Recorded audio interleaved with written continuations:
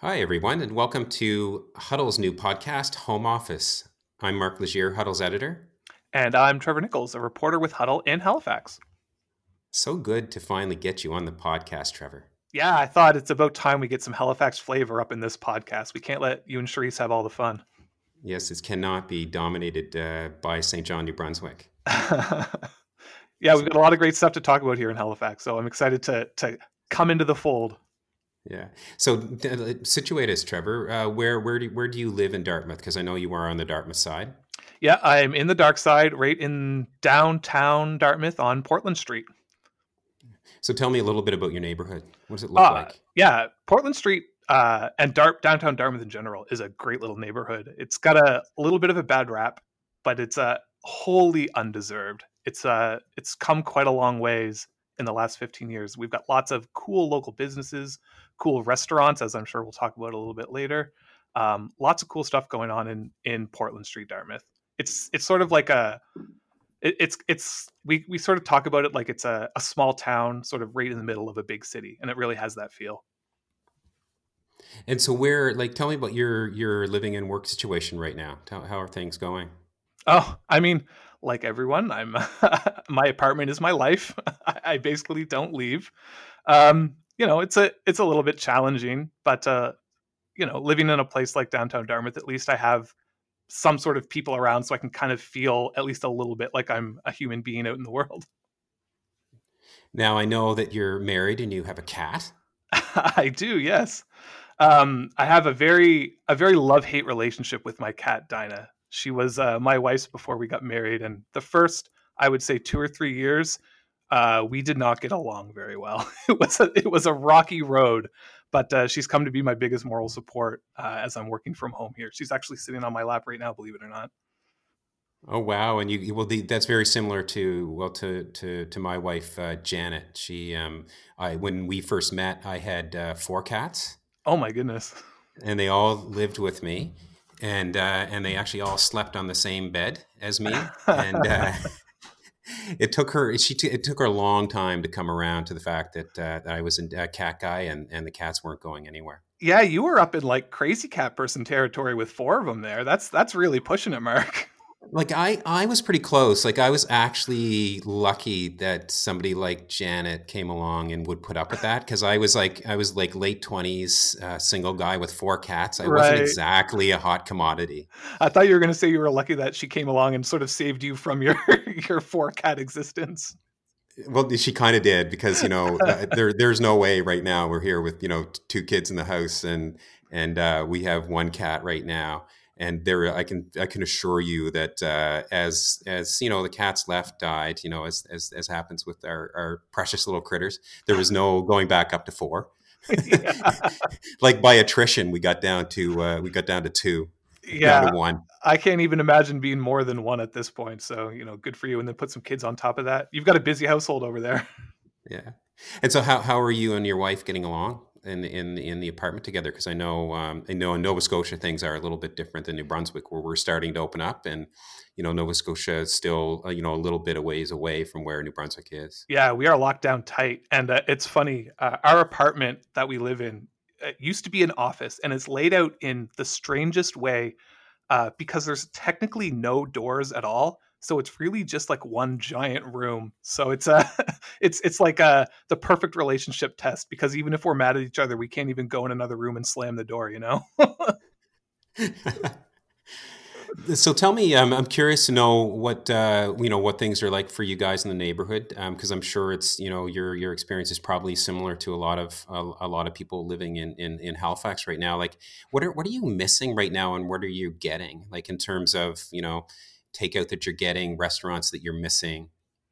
Yeah, it's starting to open up a little bit more here in Halifax and Dartmouth. So most of the restaurants that we all miss are starting to open back up. I'm thinking specifically of Battery Park, which is a well-known restaurant here in downtown Dartmouth.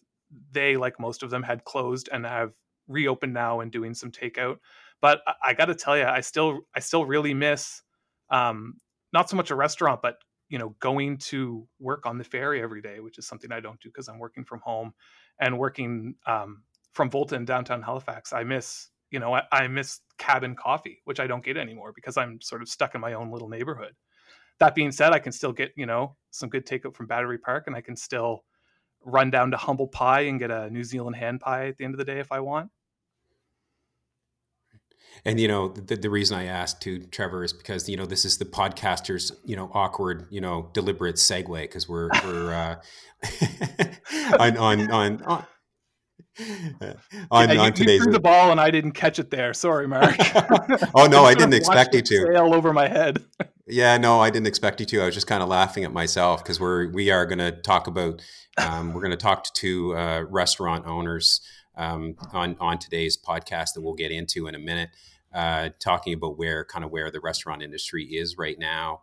And again, the pictures being different both in Halifax and in New Brunswick. But I know, like for me, for example, like I was so excited, and Trevor will get this because actually I should reveal this now. Trevor and I are both vegetarians, and I got a delivery of rotis yesterday, vegetarian rotis from Lizzie's Kitchen, which is a great, it's a food truck, but they also operate a business in the St. John City Market during the winter months, and operate a food truck during the summer. And when she arrived with my rotis on my doorstep yesterday, we were so excited. Yeah, that's the And first chance you've had to get them, eh? yeah, it's the first chance, and actually, this is something Trevor will get a kick out of, but also other vegetarians that might be tuning in.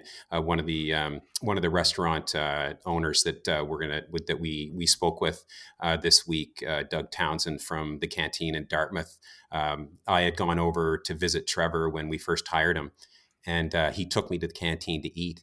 And I'm in this time where I'm kind of experimenting with, how vegetarian do I want to be? And one of the things I've come to is I read a lot about what are called sea plants. So essentially things that some vegetarians argue aren't life forms that we should be concerned about, and one of them is scallops. So I was pretty happy. So I was meeting Trevor for the first time and in person since we hired him. And having dinner with him with Shelley Snodgrass, our Huddle's general manager, and Trevor looks across at the vegetarian Mark as he orders the scallop dish from the Canteen, and I can still taste. You fellow vegetarians can judge Mark however harshly you want for his Yes. decision to eat the scallops there. But I can still taste those seared scallops from the Canteen, and I do know that that's a place you regularly go to, Trevor. Well, yeah, and I got to say, I haven't been a vegetarian as long as you, Mark, and I still miss the Canteen's hamburger. It haunts my dreams, let me tell you. Well, we may as well jump into that chat, Trevor, as we set up the conversation that I had with Doug Townsend from the Canteen, and Jesse Vergen, who's a very well known chef and restaurant owner here in St. John. So tell us a little bit about, I know the Canteen is your regular spot. Yeah, I actually live almost directly across the street from it. Before the COVID shutdown, it was probably my main go-to lunch place when I was at home. But Doug and Renee Levelet, who run the restaurant together, they're sort of like the darlings almost of certainly Dartmouth. We're very protective of our own here, but I would say the Halifax restaurant scene more generally. The Canteen is a very well respected restaurant here. Renee is obviously a very talented chef, and Doug and Renee really do a lot, and they care a lot about community building through their business. So throughout the COVID-19 thing, as their restaurant has been shut down, they've also been taking time to make meals for some of the local food banks and places that serve meals to underserved populations. So they're a really well loved and really well known couple of restaurateurs here in Portland Street, and I'm sure Doug has a lot of really interesting things to say. Yeah, and definitely, and I know that too. You'll be excited to know personally that they are this weekend doing a soft launch of a takeout service. They are coming back in that form because they've been shut down. So Doug talks a little bit about that. So I'm sure you'll be quite excited. Oh, I'll be number one in line, Mark. Let me tell you. Yeah, and both guests, they both Doug from the canteen and Jesse from the St. John Ale House, and several takeout businesses that he also has in this area in St. John.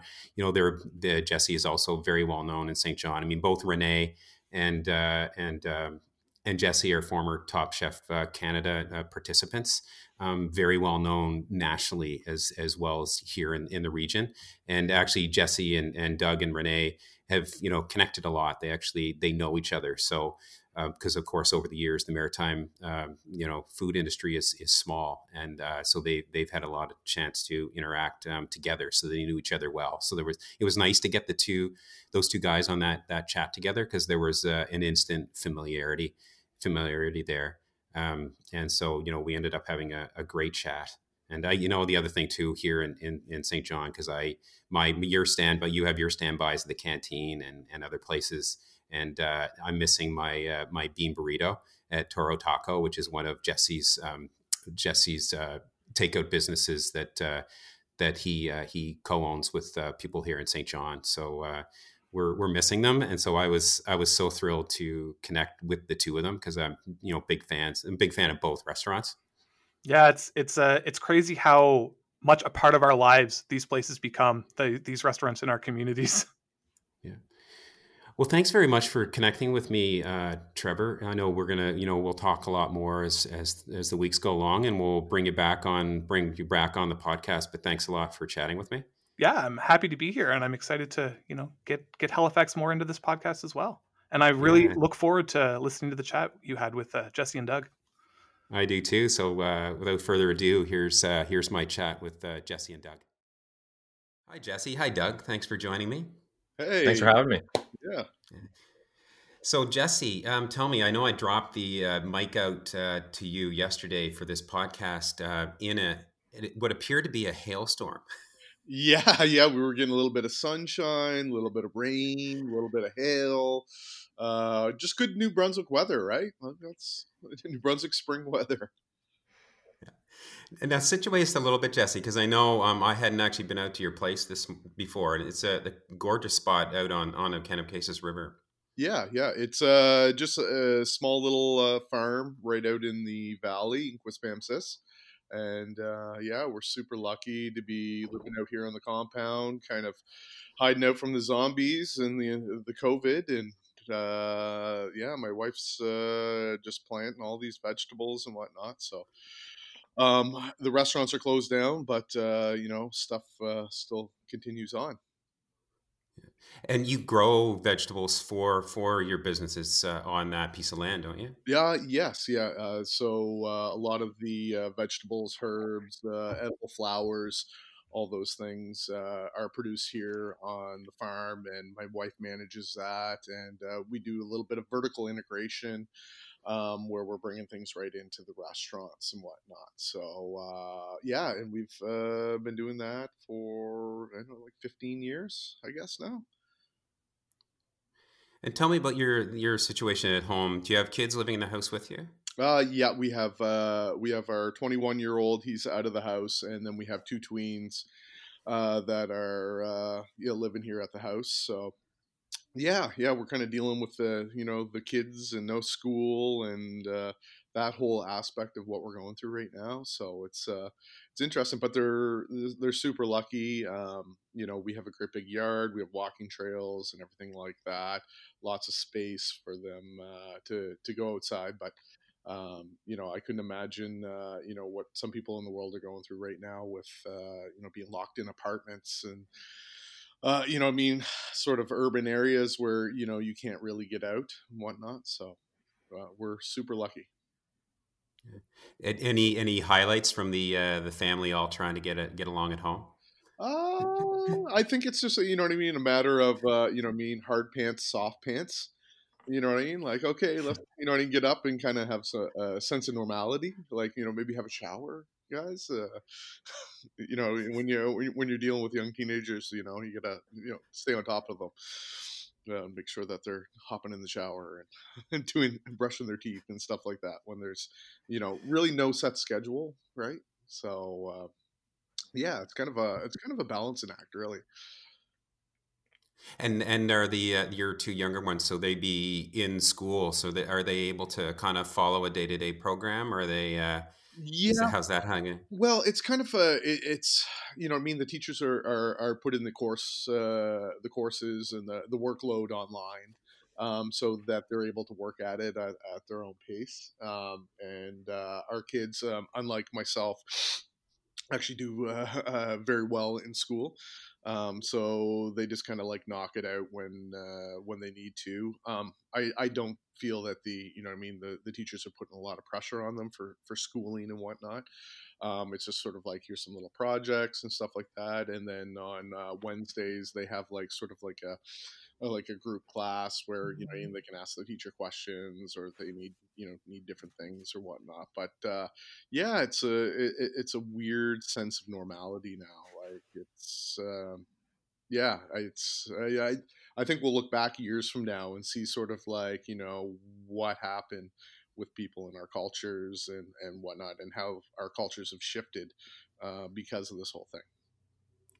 No, you're used to running back and forth between your businesses. How are you doing spending a lot of time at home?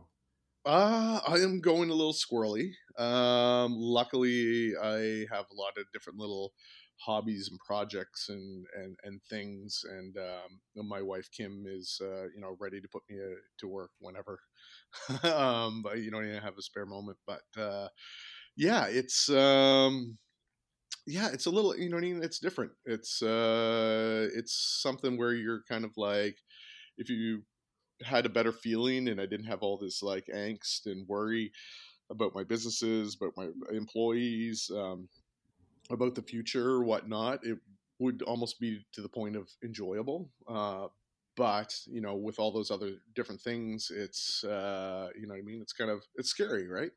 So when you're kind of pent up and you kind of feel like your hands are tied, it kind of puts you in kind of a weird state of mind. And how about you, Doug? How are things going in Dartmouth? It's I'd echo a lot of what Jesse said. Our family, we were actually in Mexico when all the craziness really started to go down. So, we've been with our two kids for pretty much like 2 straight months now. So that's been interesting, but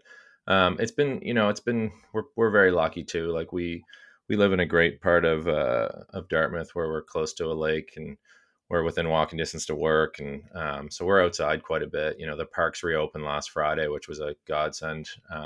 It just gave everybody sort of like literally a breath of fresh air, being able to spread out a little bit more, and not be confined to sidewalks. But I mean, it's interesting. Like people are probably going through a lot of different things right now, but where Renee and I work together, and Jesse's probably similar to you and your wife, like this is kind of normal for us to be spending this much time together. So I still drive her crazy the same amount of time.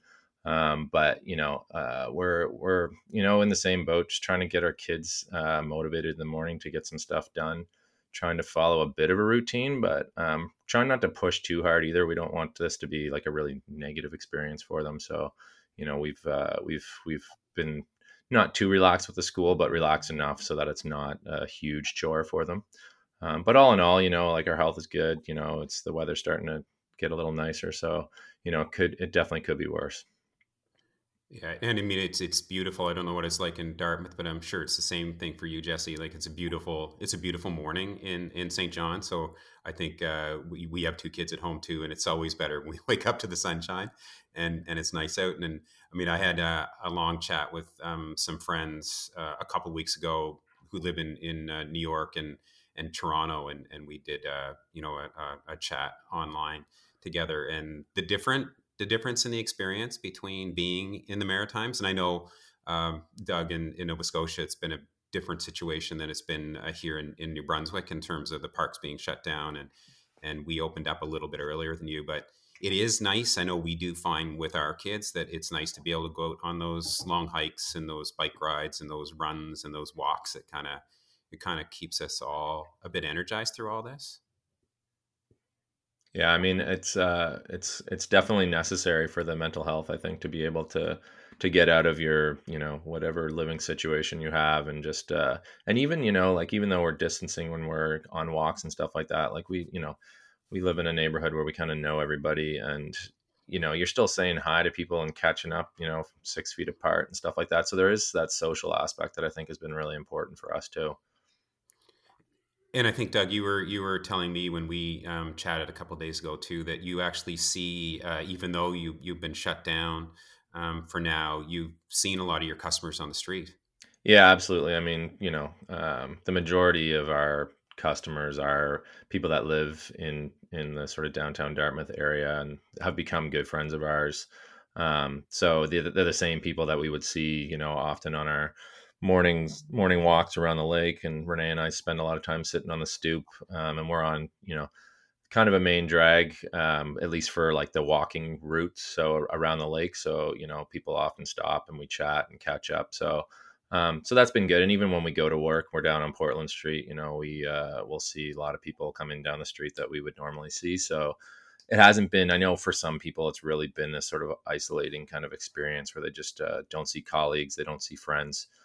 We haven't had that same experience. The one thing that's been really hard though for us, and I'm sure the same thing would apply to Jesse too, is not seeing the team. We have our core Yeah. team that we've been continuing to work with, but there's, almost 30 of them that we've seen through Zoom calls, which is not the same, but it's just, these people we have strong bonds with, and that's been really tough. Yeah, that's a huge thing because we have such a wonderful team or teams, and you know what I mean. Like you're used to seeing these people all the time, and you know what I mean, dealing with them, and you know what I mean, interacting, and then all of a sudden that's kind of like cut out of your life. So it's a bit of a withdrawal, really. Hmm. Absolutely. Now, Doug, a lot of, and this would be the same with Jesse, but Doug, a lot of people in Dartmouth obviously are big fans of your restaurant. But for people who might not be familiar with it, can you tell us a little bit about it?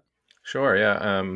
So the canteen originally started about 6 years ago, as a small sort of counter service sandwich shop. So it started with, so my wife, Renee Labelle, she's been a chef for 25 years, very accomplished, worked in, fine dining establishments and various establishments all over the world.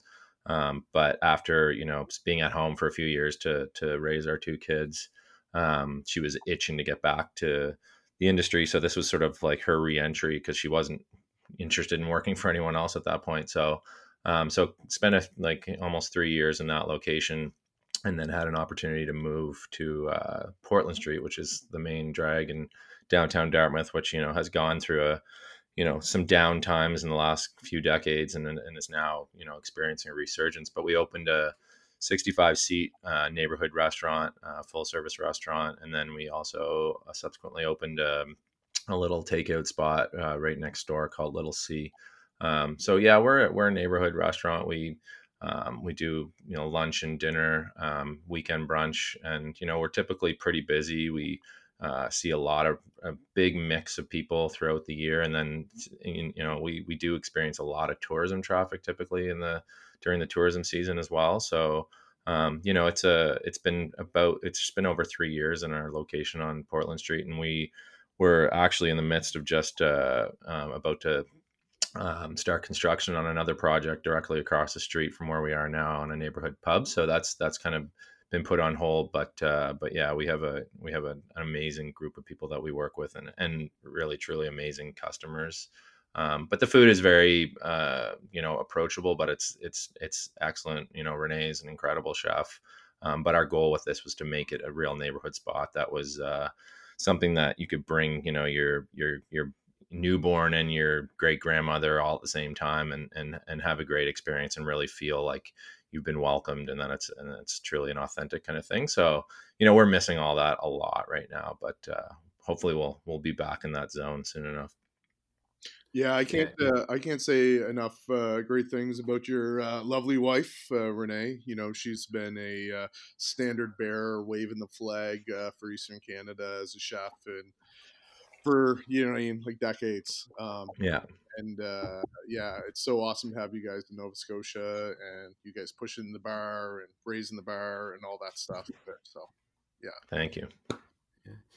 Jesse, tell us a little bit about your restaurants and where things are right now. Well, the St. John Ale House, we are currently closed and sort of trying to figure out how we're going to reopen and what that's going to look like.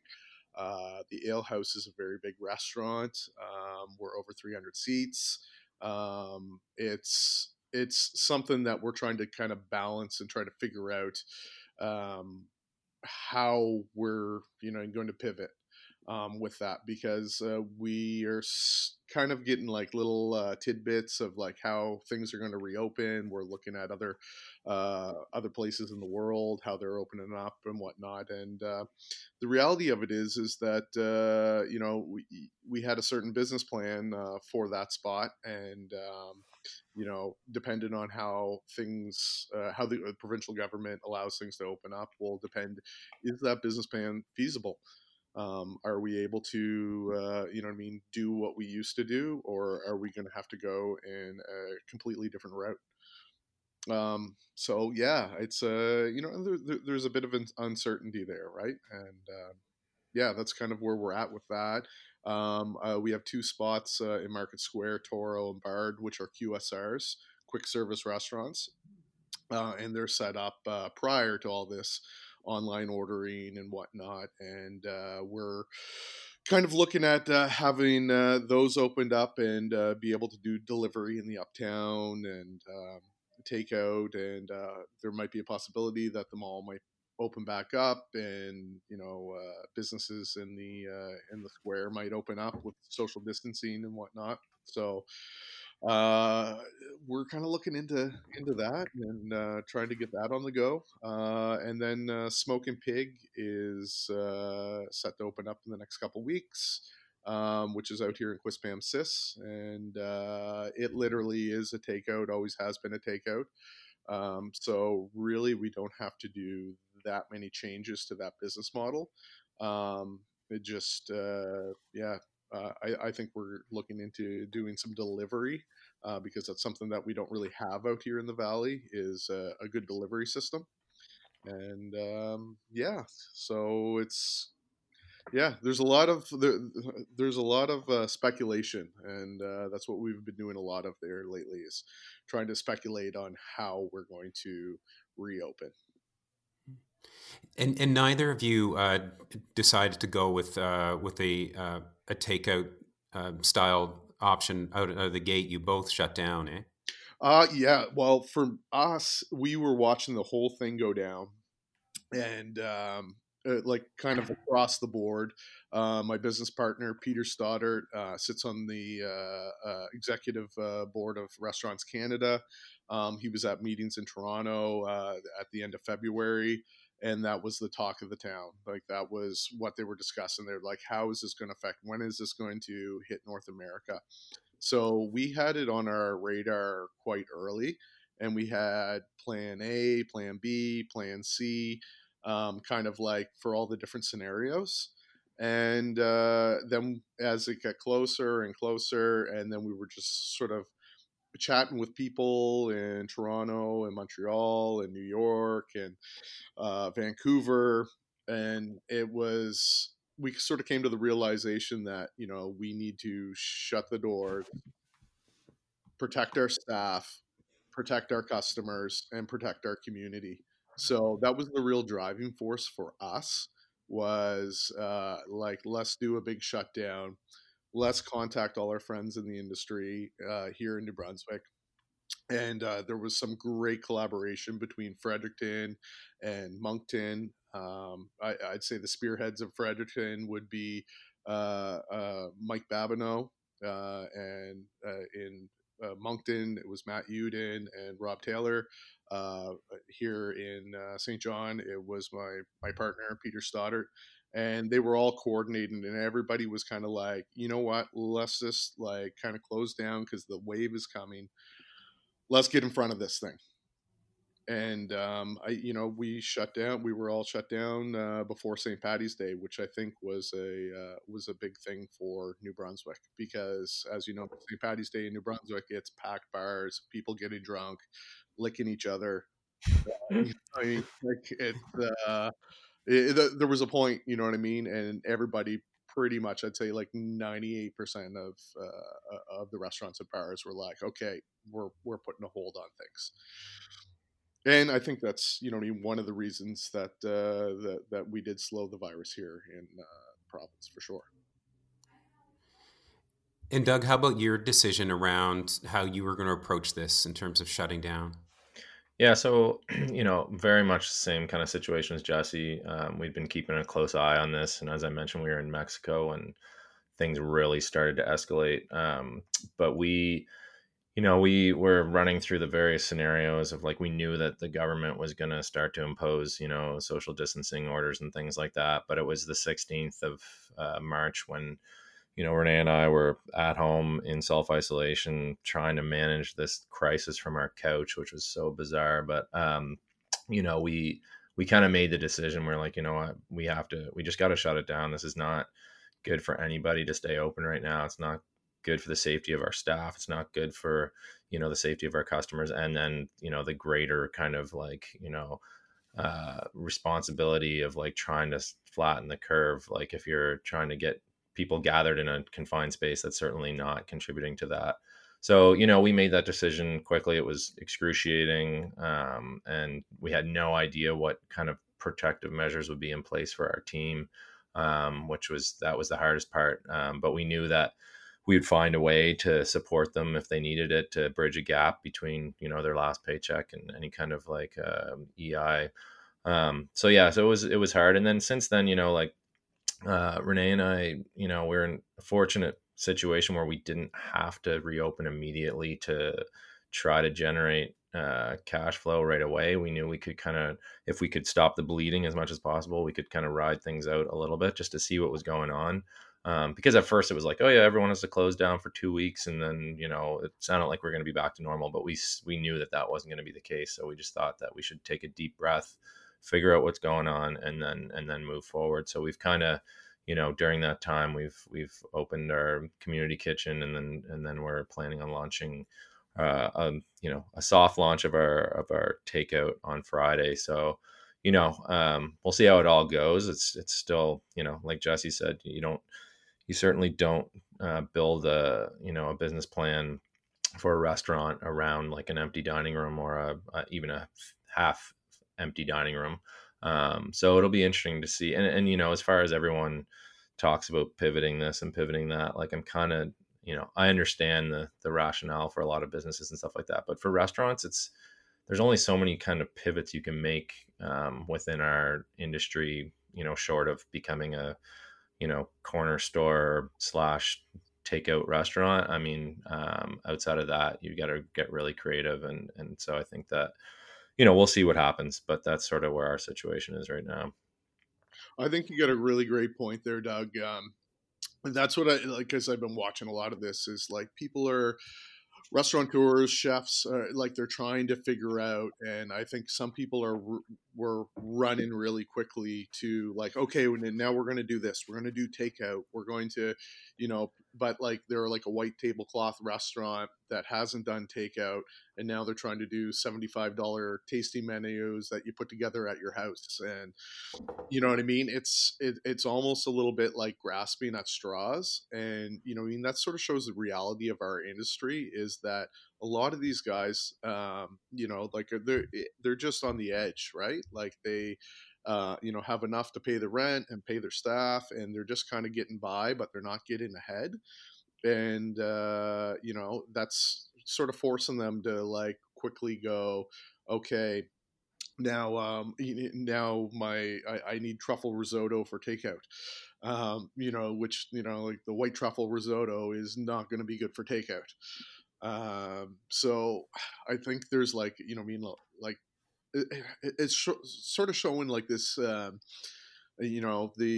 fragility of our industry. And I think that's masked a lot with marketing. And we look at these big awesome restaurants and stuff like that, we're like, wow, Ian, like that's amazing. In the art in there, and you walk in and it's like this multi-million-dollar establishment. But the reality of it is, it's pennies on the dollar, and these guys are, a month away from shutting down at any given time. And I know, Jesse, because we were talking about this. You're even going to face some challenges around reopening and having to kind of go on social distancing protocols and have restaurants then that are less full than you need them to be. Yeah, when you have a business plan, and well, you're paying for square footage, right? Like, so if you have this massive square footage, but you're only using the kitchen for takeout, you're still paying for all that square footage. So that's what I was sort of talking about, these business plans. Like, we have a certain business plan of, like, we're busy at this time and this season, and we've been around for over 16 years, and we have all the data, and we sort of have that figured out for staffing levels and whatnot. But now we're in a situation where we have to guess and speculate and sort of figure out, can we make enough revenue off this to supply people. And then all of a sudden you're going into competition where Doug and Renee are in the same boat. You're supporting small farmers, you're buying really good product from fishermen and whatnot. We didn't make our names on using the cheap of the cheap, but then all of a sudden you're competing against these other takeout restaurants that, like, say McDonald's, that have always done takeout, and people go there and they, they're used to the drive-through. So all of a sudden you're taking your, $18 grass-fed hamburger and hand cut fries, and matching that up with like a Big Mac, right? So that's where the some of the competition is, right? Do you foresee some of those challenges around restarting with a takeout, Doug? Yeah, I mean, we're we've been talking about it for weeks now, and a big thing that we wanted to do is get ourselves in a situation where we could keep most of the transactional stuff online. And we're going to start with curbside pickup and then potentially move into delivery. But yeah, I mean, talk about the burger, for example. Renee was just mentioning that our ground beef supplier, Olton Farms out in Windsor, Nova Scotia, who we buy the majority of our meat from, they've had to increase the price of ground beef by $2 a pound, and they said that it might have to increase by another dollar, which is substantial. Like, that's like a 50% increase, like overnight kind of thing. So and when we're kind of positioned like semi-premium to start with, it does make it challenging. I think we're at this stage right now, we're kind of lucky in a sense that people have a lot of disposable income kicking around, a certain segment of, I should say, of the population, because of not spending money on various things like travel and kids activities, and maybe having some government assistance in different areas and things like that. But you have to wonder how long that will last. And we do foresee some challenges for sure. Like, we really hope that we can keep our heads above water by doing takeout. And we'll see. Like, we really don't know at this stage. Right now we're starting with 2 days a week, and then we'll see if there's enough demand to increase that. Our goal is to get it up to a point where we can start to hire back some people. But at the same time, we certainly can't be doing this, and be losing money at the same time, which is entirely possible. So we're going to be keeping a close eye on it and just see how things go. But we're really shifting our whole menu around. We're trying to find items that travel well, that are things that people want to eat at home. Portion sizes are going to change. We're trying to add interesting touches to the packages that help get our personality in people's homes, and not just because we do have to compete against all the big brands out there that have a very well-oiled machine for this kind of scenario. So we need to show why it is great to be able to buy from your local restaurant. And so we're seeing how things go. We're staying very optimistic, but cautiously optimistic, I should say. Now, I know, Doug, a lot of this must be about also reconnecting with your customers too, because I'm sure it's the case for both of you that these are highly social businesses, right? And I'm sure you have very long-standing and strong connections to customers. Yeah, I mean, that's been, for me personally, that's been one of the hardest things because, I'm in the dining room most days, and, I'm telling my same dad jokes 50 times in one day. And now I can't do that with my family because they'll disown me. But there's definitely a lot of people that are out there that haven't been in the restaurant for at least a month or two. And we're trying to find ways to remain relevant in their lives, because we work so hard on building that brand and our presence in the community. So we've that was one of the reasons that we wanted to get involved with the community kitchen, the canteen, because community has been very high on the list of our values at the restaurant. And our customers have kind of gotten to know us through that as well. So that was one way that we were able to quickly change our model a little bit to be able to stay in the minds of our customers, but also be able to give back to people that really need some assistance right now. So but that's part of the motivation for us with doing takeout too, is just to allow people to enjoy what our product is. And unfortunately it's harder to deliver that kind of hospitality that they're used to as well, because that's a huge part of what we do well. But I think that we're hoping to find ways to deliver on that as well. A question for both of you. I know it's hard to, assess, how things are going to look when we all come out of this. What are some of the pivots that you see that you'll need to make, you might need to make coming out of this in the way that you operate your restaurants? Like, what will there be certain kinds of innovations or changes in practices?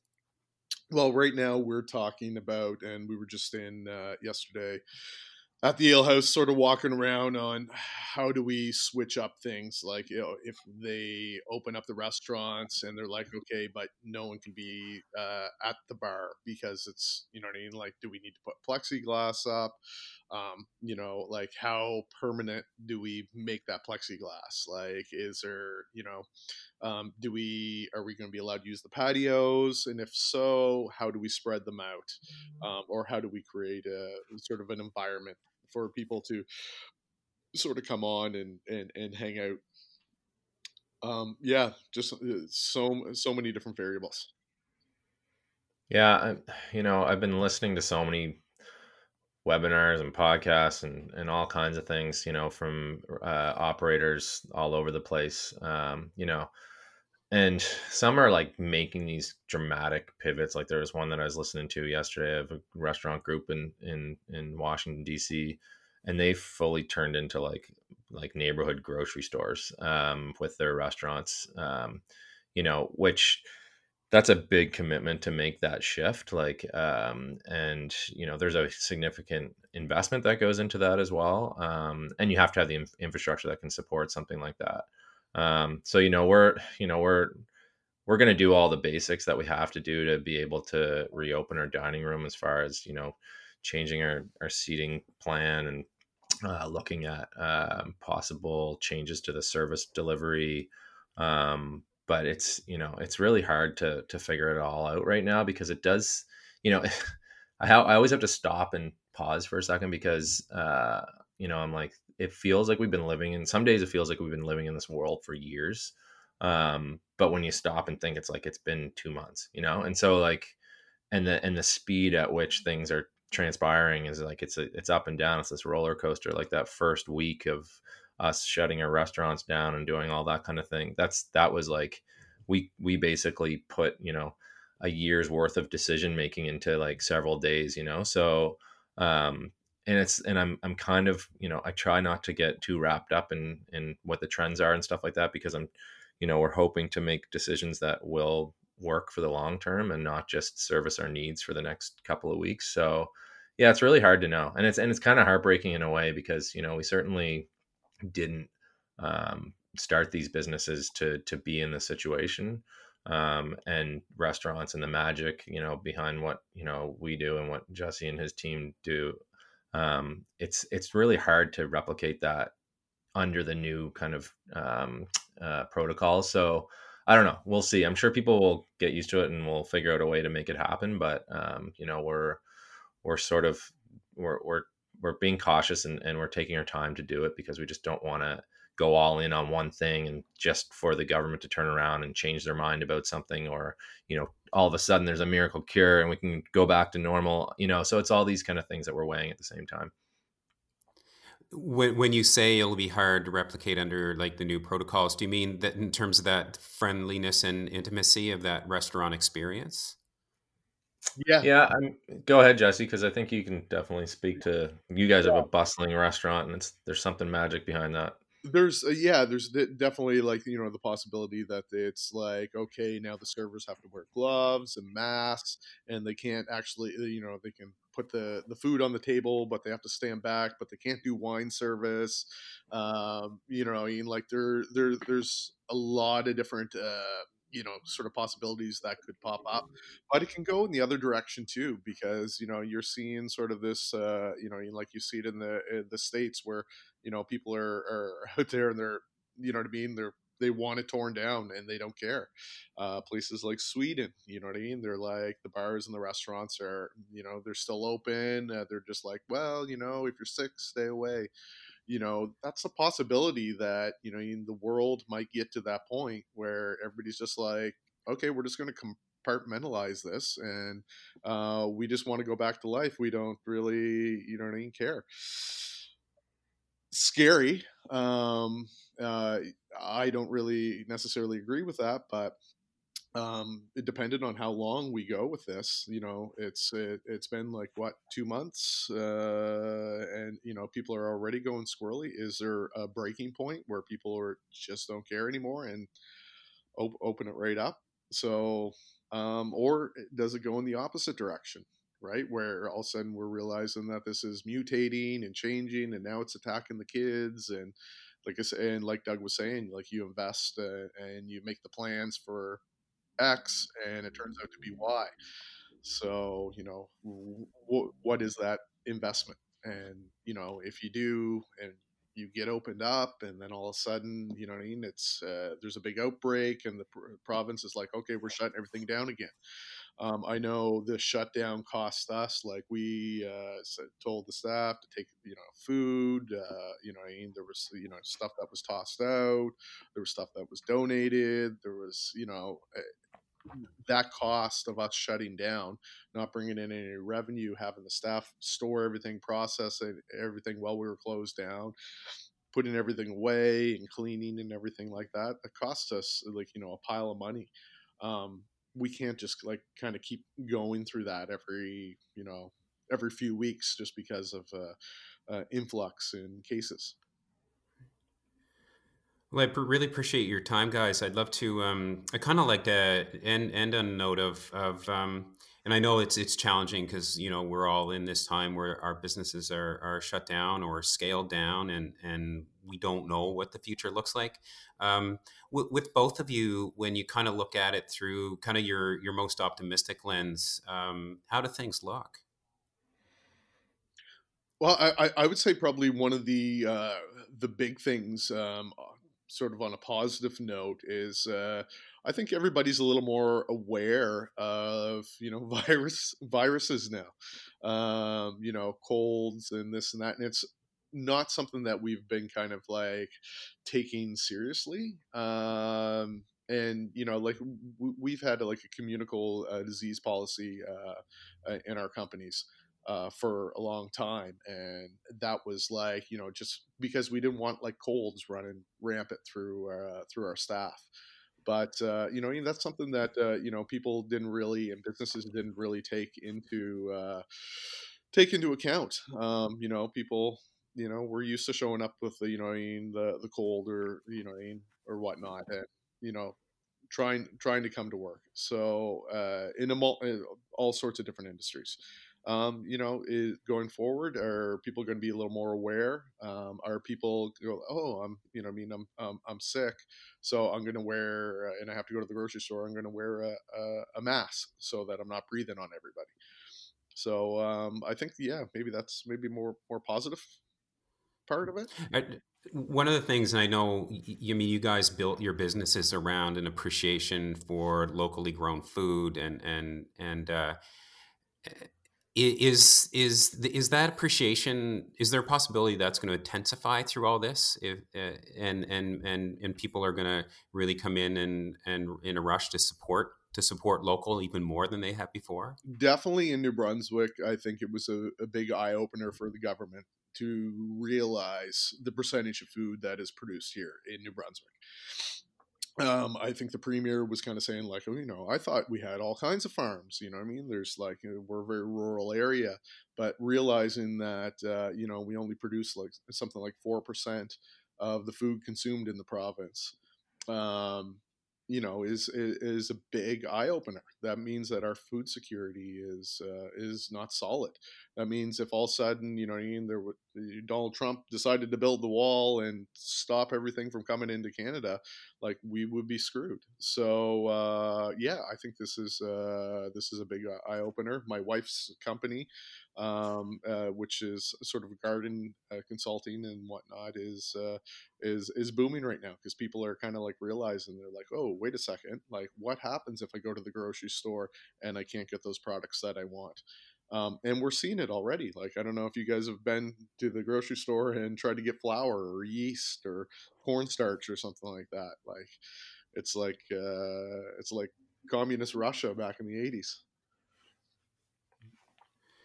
We can Yeah. end with you, Doug. What's your sense of things? Yeah, I mean, in my very optimistic outlook, I think one of the things that's come out of this that kind of gives me some hope is I think there's been a real spotlight on restaurants throughout all this, just due to how hard we've been impacted by it, and hoping there's unfortunately going to be a bit of a shakeout before we're through it, I think, unfortunately. But for those that do survive, I really hope that it will give us an opportunity to really assess like the industry itself, and look at some of the sort of systematic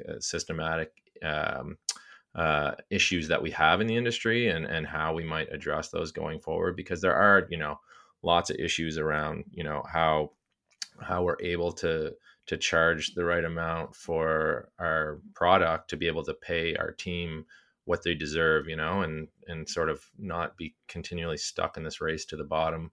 But that's my sort of optimistic view on it. Maybe this is an opportunity for our industry to evolve a little bit, and get us to a point where it becomes more healthy and sustainable for everyone involved. But we're still a ways off from that. But there's never been a better moment, in modern times, where we've had this opportunity to talk about it as an industry and say, like, what are the big problems that are plaguing us right now? And we know that a lot of it boils down to how our labor force is treated and compensated, and tipping issues, and disparity and compensation and all this kind of stuff. So we'll see what comes of that, but that's certainly an area that I'm kind of remaining hopeful that we'll see some change going forward. All right. Well, thanks a lot, guys. I really appreciate you taking the time to talk to me this morning. Not a problem there, Mark. Yeah, and no, this is great. hopefully we can catch up again soon. We'll do a part 2. Absolutely. Awesome. All right. You've been listening to Huddle's new podcast, Home Office, and that was my conversation with Jesse Vergen and Doug Townsend. Thanks a lot for joining me this week, guys. And you can find a Home Office, that was episode number 3, on Spotify, iTunes, and Google Play. And you can also stay on top of business news around the Maritimes on our website, huddle.today. That's www.huddle.today. And you can also subscribe to our daily newsletter. And free in your inbox every morning, you will find a list of all the stories that we produced that day on business news in the Maritimes. And Home Office is produced by me, Mark Legier, Cherise Letson, and Tyler McLean. and we look forward to talking to you again next week.